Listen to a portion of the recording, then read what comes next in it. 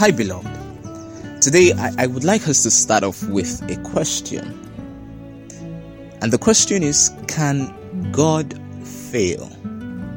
I would like for you to pause right now and take some time to think about this question. Ask yourself, can God fail me? There are a lot of songs that tell us God can fail. Preachers tell us God can fail. But I want you to think about this for yourself. Can God fail? You can pause right now and then think about this. Welcome back. Have you thought about it? Can God fail? Well, I thought about it and I think that yes, God can fail me. Not in a bad way. Well, at least in the long run. Now, God's failure is not down to his incapability or a lack of capacity to do that which is expected, but it is down to his love and mercy to save us from burdens that may come as a result of the answers to those prayers. So God can fail to meet our expectations. That's exactly what I mean here. God can fail to meet our expectations because he knows that if those expectations are met, they would be a blessing in the moment, but will later turn out to be burdens that we cannot bear with time. There will be miracles right now, but could turn out to be misery if mismanaged. So God can fail to meet those expectations sometimes because we're asking for too little and he wants to give us much more.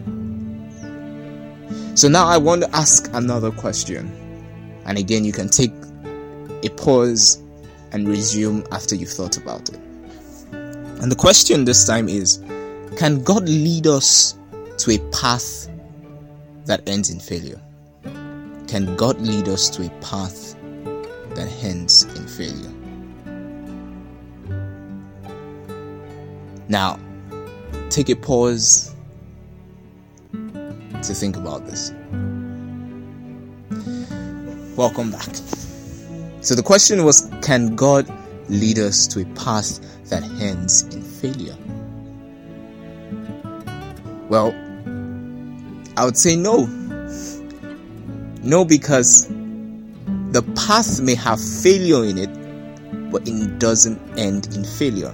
Now, let's bring some real context into this. First thing is, we have to understand that the idea of failure is relative, right?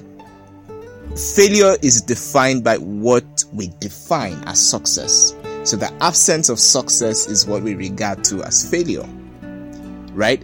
Now, when God is leading us in a path, and at the end of the day, it doesn't turn out the way we thought it would, it doesn't turn out to be the picture we had in our minds of what success would look like, we sometimes can think that path had ended in failure. But did it really? Now let's take a look at the example of the disciples of Jesus. While Jesus was on earth, before his crucifixion, they believed that the Messiah was supposed to come and set them free from the Roman Empire, the oppression of the Roman Empire. And for these disciples, success was freedom from the Romans. But that was not what Jesus came to do.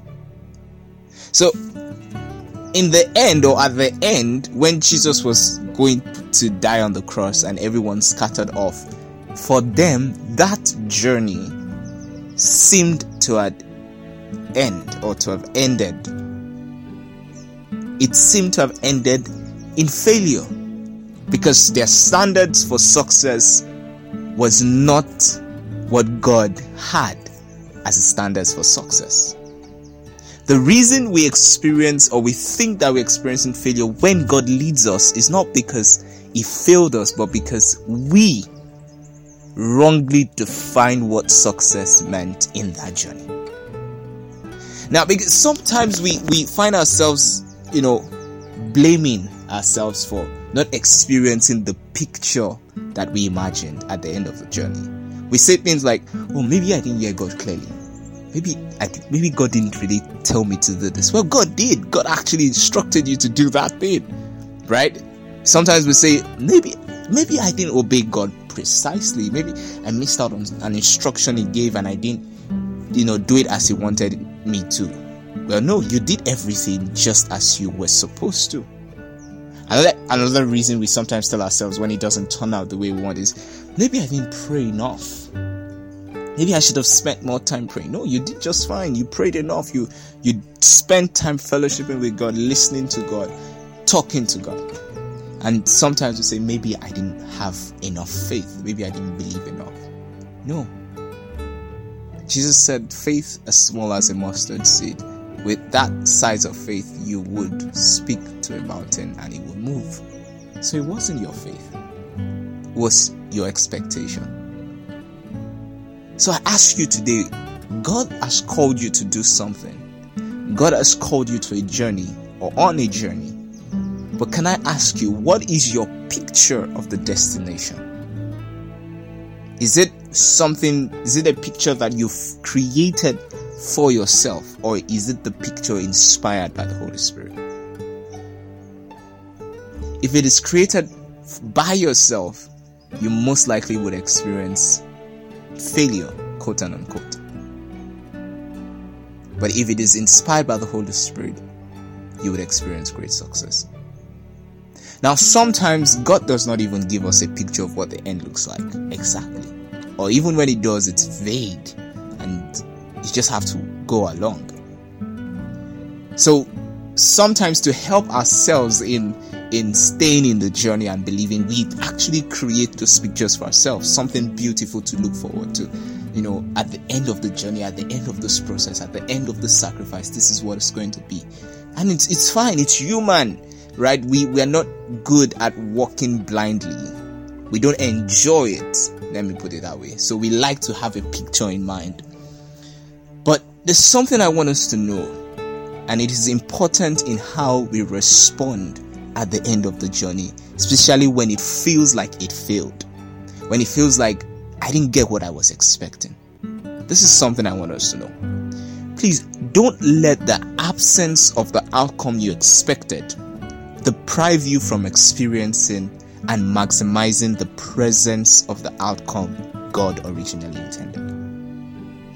Don't allow the pain or the disappointment that I didn't get what I was expecting prevent you from seeing exactly what God really wanted you to have.